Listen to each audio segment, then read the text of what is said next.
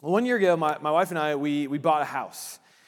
And as we started looking for the house, I knew what was most important to us as a family as we were looking for a house. And when I say what was important to us as a family, I mean what was important to me. Right? So when we looked at a house, it was how close are we to a golf course? Can we hook up a gas grill out on the deck so I can grill outside whenever I want? Most importantly, we're about to have our third kid, so we're going to have 3 kids under the age of 4. So I wanted to know, is there anywhere in the house I can hide? That's what I wanted in a house, what I thought mattered. And so there was one moment, it's maybe the 4th or 5th house we looked at, and it was an okay house, it wasn't great, but it was maybe in the running. And then our realtor, as we were leaving, pointed to the garage and said, "You don't want to buy this house." I was like, "Why?" And she pointed to the garage and said, "Do you notice how this part of the garage is considerably lower than that part of the garage?" And I noticed. She's like, "The foundation of this house is really bad. You do not want to buy this house." And I knew that. Like, I knew like a foundation is important to a house. But in all of the houses we'd walk up to, until that point, I had given it no consideration. Right? I was looking at the outsides of the house or what the house was lit up, how far it was from a golf course. That's what mattered to me. But that moment was a reminder, one, of how blind I'd been in the previous houses we had looked at. And two, if I didn't have someone who actually knew what she was doing with us, we could have made a huge mistake in the house we bought. Right? We know the importance of a good foundation when it comes to buying a house. Right? No one in this room would you buy a house without thoroughly inspecting the foundation. And yet, when it comes to many of our spiritual lives, I think we build having no clue what foundation it is we're building on. And I mean this for Christians as well as not. I think this is, in our culture, just something we do. That, for example, in my own life, I've known a lot of Christians who have suppressed their doubts or their questions, what they're not sure about for Christianity. So their faith doesn't really have a foundation. And so the minute life really hits, whether it's suffering or something terrible that happens to them, they get to a point where they no longer have the energy to suppress their doubts, right? Or the energy to find answers to the questions that they want answers to. And so in that moment, their faith is either of no help to them or they just abandon it altogether. Then now in my early 30s, I'm enough removed from high school to have seen many of my friends who in high school were deeply committed to the Christian faith, and now they're not. And so I've had a number of conversations with friends. So why? I mean, when we were in youth group together, you were so committed. What happened? And they generally give, hey, I found this objection or this question. And they're always good objections, good questions, questions I've asked myself. But here's the part that does not make sense to me. Is I'll generally follow up with one or two questions or both. One is, okay, well, what in the Bible did you find actually give you an answer to those questions? And then two, have you talked to a Christian who's still deeply committed to their faith to find out how they get through that question? And the answer is almost always no, that they just left a foundation without asking or studying or inspecting what they were leaving. We would never do that buying a house. But we do it every day with our spiritual lives. But that when it comes to our spiritual lives, how infrequently do we look at our foundation? How infrequently do we look at our hearts and ask, what's really going on down there?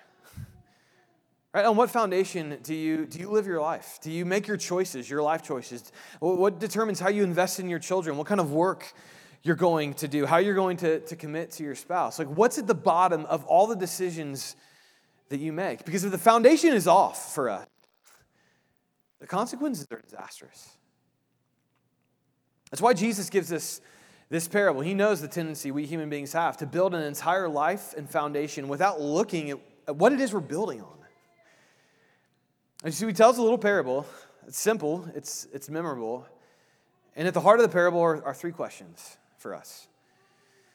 1, what is it that you're building your life on? 2, can it handle real life? And 3, will it last? So let's look at those 3 questions here in Matthew 7. What's your life being built on? What can it handle real life? And thirdly, will it last?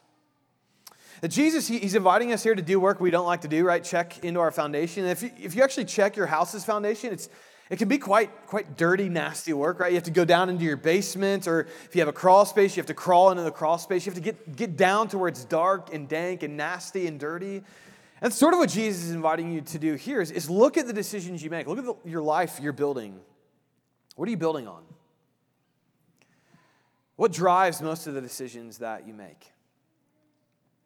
Is it just personal happiness? That most decisions you make from day to day are really made based on will it make you happy or will it not? Or maybe it's safety and security, and your aim in life is to protect yourself from a dangerous world, to build a wall of security, and so you make decisions that enable you to be protected from the world around you. Or is it to be true to yourself?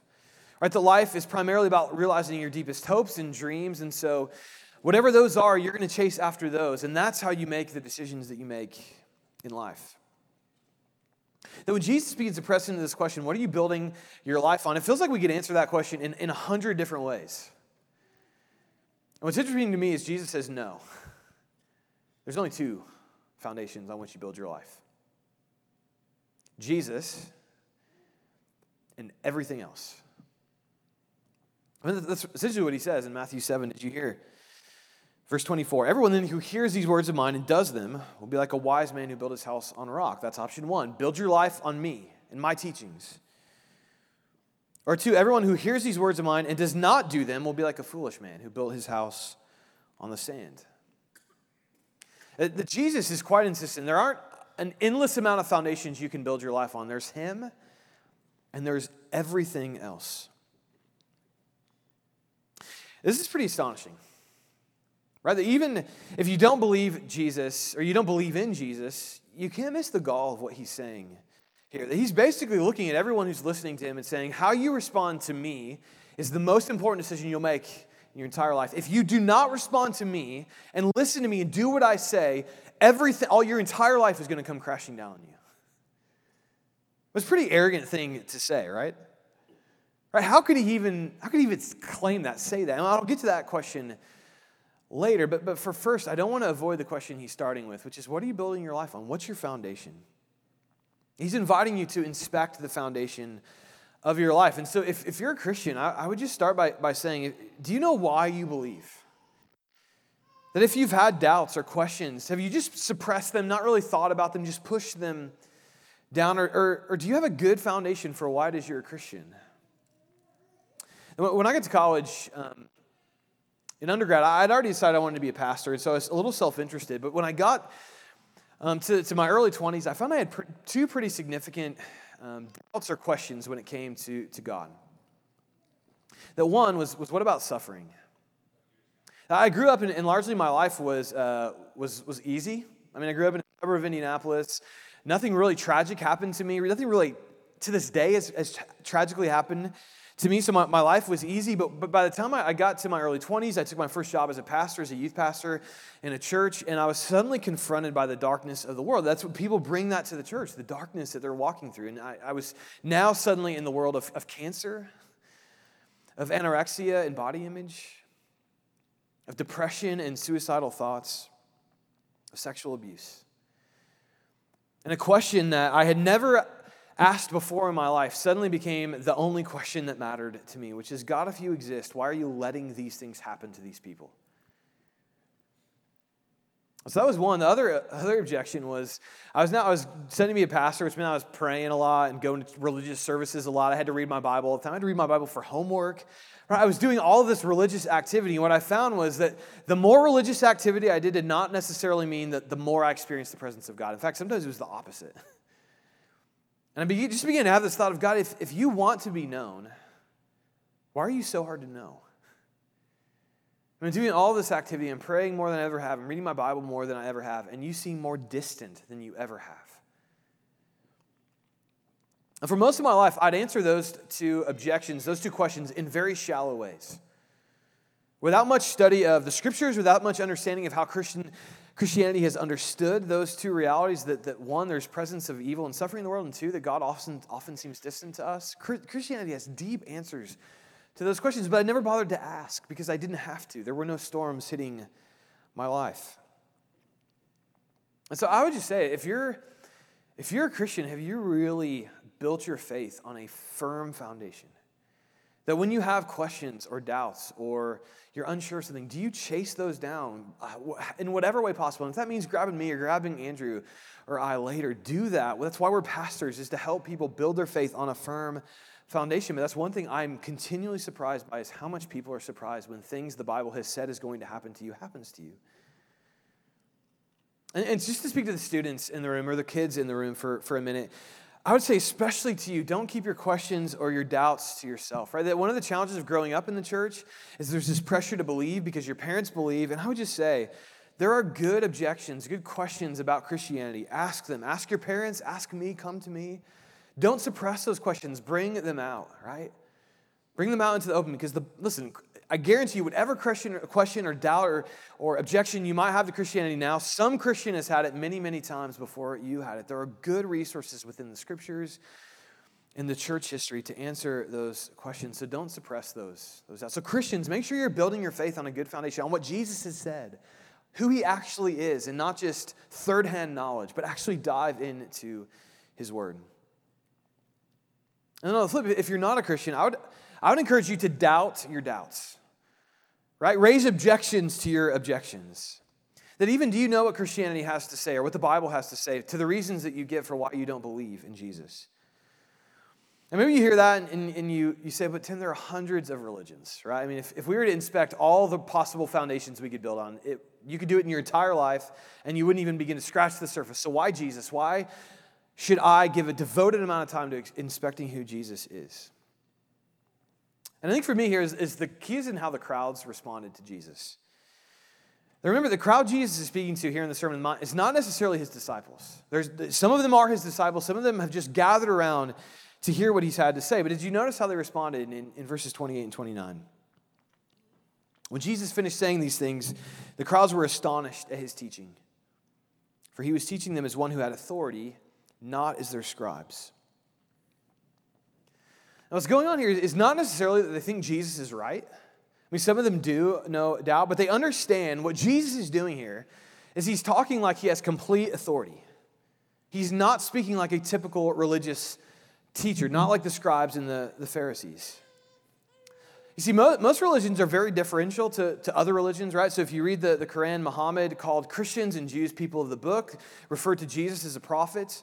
Right, in Tibetan Buddhism, the Dalai Lama said it's great that there's so many different religions because that means there's many different paths to God. But Jesus does not do that. He says, either build your life on me and my teachings, or build your life on anything else and it will all fall apart on you. He's completely exclusive here. Jesus, build your life on Jesus or anything else. The reality is we can't inspect the foundations of hundreds of other religions, but I think you have to inspect Jesus.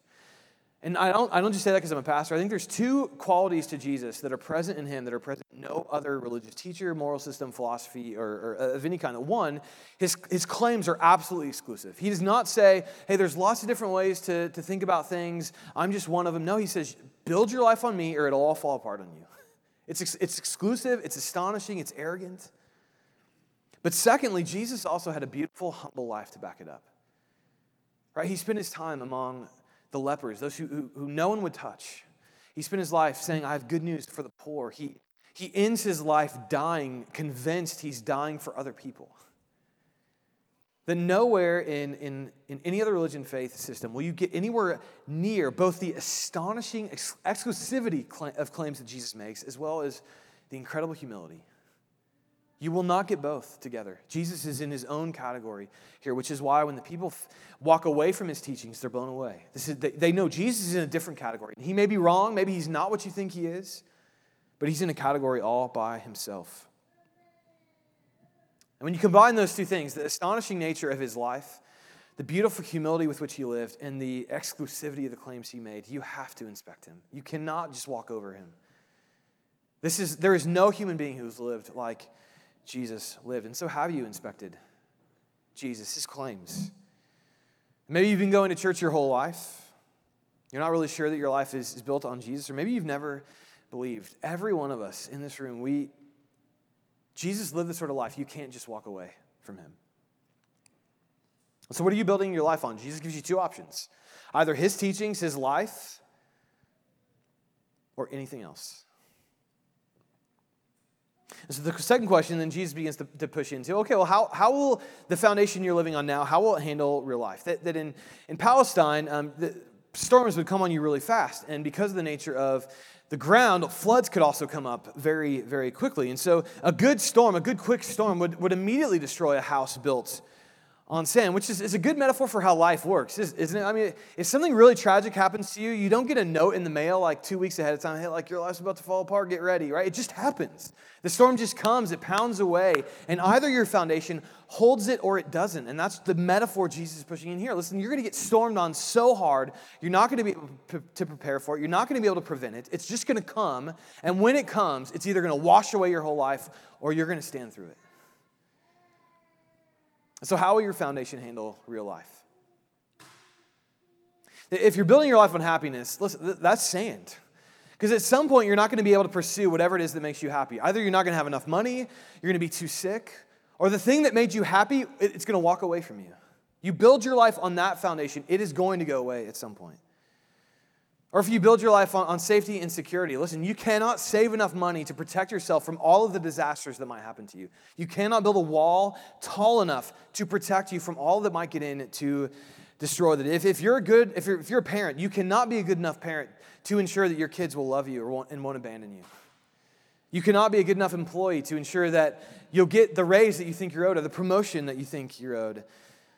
And you cannot save enough money to insulate you from all that will happen to you. If you live for safety, security, if that's the foundation on which you build, listen, it's sand. It's going to go away. Or if you build your life trying to be true to yourself, trying to live into your desires, whatever your heart longs for, listen, the storms of life are going to take that away. Because either, right, the things you love, that your desires, maybe in the end they actually were really bad for you and they destroyed you. Right? What if you turn out to love and give your life to something that in the end gives nothing back to you? Whether it's a person, a job, a career, a dream. It's all sand except for Jesus. That Jesus, he doesn't just want you to say, build your life here. He wants you to admit where you've been building, what you've been building on. To admit the implications of those and to acknowledge where you're building now is going to get swept away. And this week I was listening to a podcast, and there's a woman who was being interviewed. Her name's Nancy Jo Sales, and she wrote a book on social media, and in particular, its effects on teenage girls. And one of the big points is basically that social media is having a very bad effect for teenage girls. And there's one interview in the book that's fascinating more than any others. There was a girl who basically acknowledged, this is ruining my life. Like, social media is ruining my life. The pressure it's putting me under. Whether it's cyberbullying or the hypersexualization of teenage girls through social media, it's really bad. This is destroying my life. And so Nancy asked her, well, why don't you stop? She said, well, if I stopped, then I wouldn't have a life.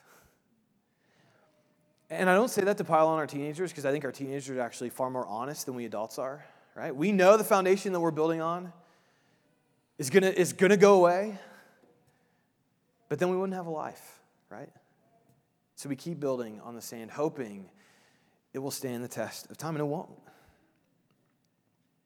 That build your life on something other than Jesus, and anything could destroy you. But build your life on Jesus and his teachings, and nothing can destroy you. Nothing can get to you. Nothing can take your life from you. That's what Jesus is saying. And I've seen the truth of this statement borne out in my life as a Christian, going through the church. I think of my friend Betsy, who I mentioned a few weeks back, who lost her first child within a couple days of childbirth, Lydia. And in my first conversation with Betsy, seeing both her tears and her fierce faith was a reminder that her house had had a vicious storm pound against it. But her life stayed. Her house is full of tears and anger and frustration, but it is full of joy as well. I think of the pastors I met a couple of months ago that are from China, and one of the questions that I asked them was, what about persecution? What about threat of prison and all of that? And just this past week, the New York Times released an article where a Chinese pastor has been sentenced to 14 years in prison, his wife to 12 years in prison, and 10 people in his church were sentenced as well, although we don't know how long their sentences were. And so when I asked those Chinese pastors, what about prison? What about persecution? Some of them had already been there, and some of them, or all of them, had this look of faith and strength. They've been through that storm. They've come out the other side. Their foundation is on rock. I think of Sam, who's in my church in Indiana, and his storm came when he was in elementary school. His parents divorced. His dad, addicted to drugs, basically abandoned him. His mom then invited a guy to live into their house that just completely made life more difficult on Sam. I mean, imagine, as an elementary kid, having that sort of storm enter into your life. But I saw his faith grow through junior high and high school. His faith is stronger today than it's ever been before. He's known a storm I've never known, even though I've lived twice as long as him. And yet he stood the test. His foundation was on rock, and the worst of life hit him, and it didn't move him. He stood. See, storms will come. That's the only thing that is the same between the two foundations, right? Jesus doesn't say, if you follow me, no storms. It'll be great. You'll have a nice little cottage on an island somewhere. It'll be great. No, he says, you have to build on the rock because storms are going to come. Right? You live life long enough, and a really terrible thing is going to happen to you. And so trusting Jesus, it doesn't remove the storms of life. It just removes their threat. They can't take your foundation away from you. Maybe you hear all that and say, but Tim, I know a lot of people who don't believe in Jesus. They cope well with life and tragedy, and that's true, right? There's no doubt you don't have to follow Jesus to cope well with life, but there is one storm that gets all of us, that gets all of our foundations. One storm that it doesn't matter how well adjusted you are, it doesn't matter how strong you are, it doesn't matter how wise you are, this storm will wipe out your foundation. You will not survive this storm, and that's death. Right, so Jesus, he's saying, listen, what are you building on? Can it handle real life? Right? If divorce, if war, if death entered into your life, could you get through it? But even if you can get through all of that, can you get through death? Will your foundation last? When I was in college, I was talking to a friend of mine at a New Year's Eve party, and it got late, so it was after midnight, and we started talking. He was an atheist. I was studying to be a pastor, so we started talking about religion. And to me, always the most compelling argument to be a Christian is the afterlife, right? It's heaven. It's how could you want to die and that be it? And so I was trying to make that case to him, and he's just like, listen, the idea of floating on a cloud, playing a harp, wearing white for eternity just sounds terrible to me. I have no interest in heaven whatsoever. And I'm like, well, I don't know that The Simpsons is quite what heaven's going to be like, but I mean, point well taken, right? And so we're talking, and then I ask him, okay, so you die, that's it? What's your thought? And he's like, no, here's what I'm living my life for. And so he was getting his PhD in medieval history at that point, and he told me, he said, what my goal in life is to publish a history on medieval history that then goes into a library and people study it for centuries to come. That's my goal in life. I have to be honest, I kind of laughed at that at the time because medieval history, just like giving your life to that just feels like a huge mistake to me because medieval history never interested me. And yet what he was doing was the same thing I was doing. He just had a far less grand vision for his future than I think the Christian faith gives. Which is he wanted a foundation that would last, that would push beyond his death, that would go beyond the grave. And so do I. And listen, I think every human being wants that, whether you believe in God or not. You don't want to just die and have your kids forget you. You don't want to just die and have all of your work go to waste. You want your work, your life to last beyond yourself. That we human creatures, we're built with eternity in us. We're meant to live forever. And that's our problem, right? If the Bible is right that we're going to live forever, could you imagine yourself as you are right now living forever? Right? I mean, think back. We're at the end of the Sermon on the Mount now. And Jesus has basically said, listen, I'm bringing in the kingdom of God. And in the kingdom of God, it looks like this. You cannot be angry. You cannot lust. You cannot obscure the truth in any way whatsoever. You cannot be greedy. You cannot worry or have any anxiety. Right? I mean, how many of us are like, oh yeah, I'm doing that right now? No, we aren't doing that. We are so far. Right? And then he moves on and he's like, well, and guess what? You can't have any bit of a judgmental spirit in your life. You cannot look down on anyone else. Right? The problem is Jesus gets to the end of the Sermon on the Mount, and what he says is the foundation on which you're to build your life is not to have warm, fuzzy feelings about Jesus, not put pictures up of him around your house and think really good thoughts about him. No, you're to actually do everything he told you to do.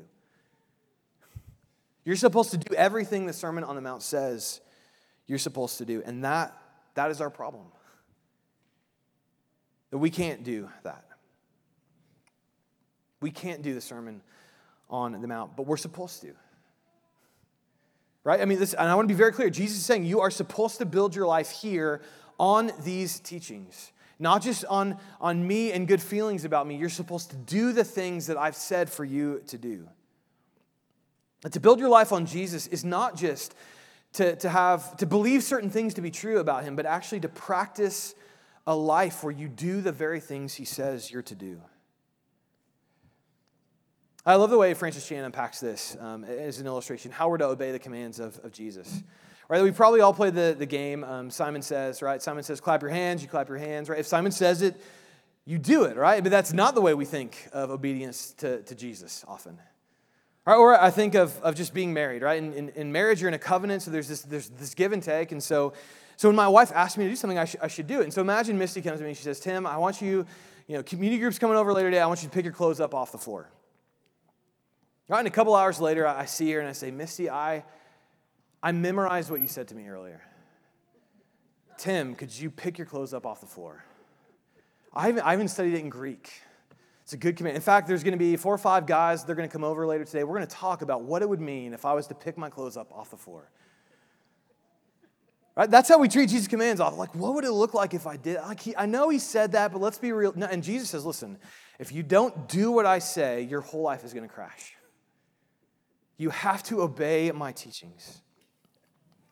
Is that the foundation of your life? Jesus says it, I do it. Because Jesus says if that's not the foundation of your life, everything crashes on you. Everything will fall apart. Your house is built on sand. Right? Do you feel our problem here? We can't do the very thing he's telling us to do. He expects us to do everything he commanded us, and yet we can't. But it's even worse than that.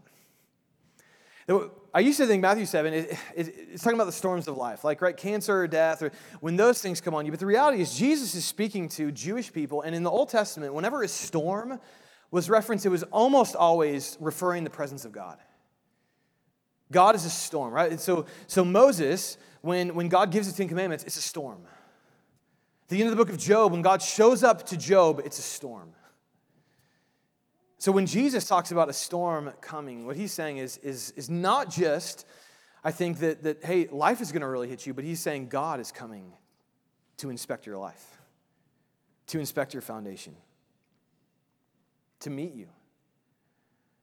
Right? He did not make you and I just to be creatures who live 70 years and that's it. He made you and I as eternal beings. It's why I want to live forever, and it's why atheist wants to write a medieval history book that lives on forever. We have that hard wired into us. And Jesus says God is coming to meet you, and he's coming as a storm. And that is an encounter you and I cannot survive. Not how we are right now. Jesus has exposed that in the Sermon on the Mount. We're far too petty. We're lightweights. If God was to come and meet us, we would be like a lawn chair in front of a hurricane. We're not ready to meet with him. But I don't mean that in a sense of like God's so angry with you, he's going to come and he's just going to brain and pound on you. That's not primarily what the storm imagery of God is used of in the Old Testament. I love the way C.S. Lewis unpacks this idea in his fictional novel, The Great Divorce. In the novel, it's about people who live in hell and are given the opportunity to visit heaven. So they live in hell, they can visit heaven, and if they want to stay, they can. It's a short, great read. I highly recommend it to you. But almost everyone goes back to hell. And one of the main reasons why is that heaven it's too, they can't survive there. They're not built for it.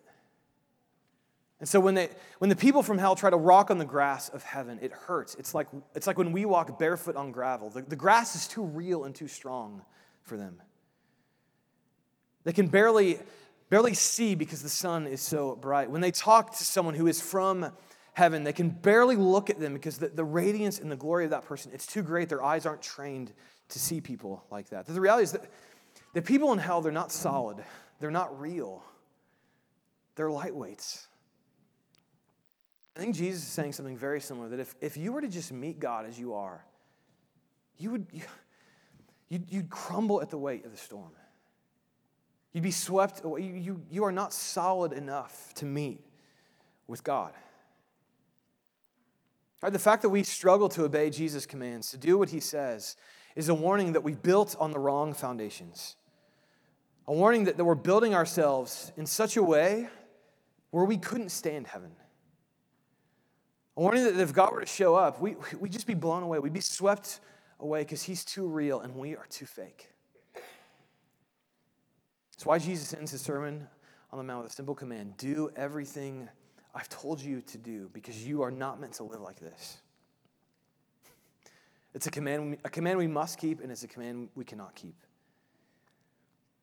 And I think this tension is why Jesus' life ends the way that it does. When Jesus goes on the cross, Matthew tells us that the sky grew dark. The clouds gathered.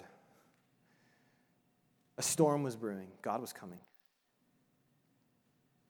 And Jesus died. And it appears the storm broke his foundation, but the death of Jesus was not the breaking of his foundation. It was the cornerstone of it. The center of Christianity, of our faith, is a death and a resurrection.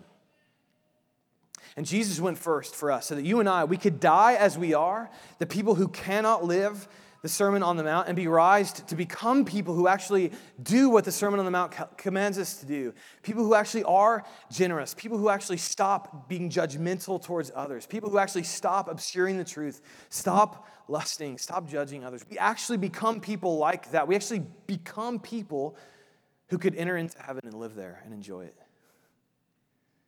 That's why Jesus, his life ends being broken by a storm, because that's what would have happened to us. And yet he's raised to new life to show us you don't have to end with your house in the sand being swept away. That's also why I think Jesus gives us the image of baptism for our salvation. I mean, think about baptism. You drown, you die. You're under the water. You didn't survive. You didn't make it. But if you're buried with Christ, right, the flood water that drowned you, God raises you to new life, to a new foundation that will last. Through any storm that could come on you, through anything that could happen to you, even through death itself.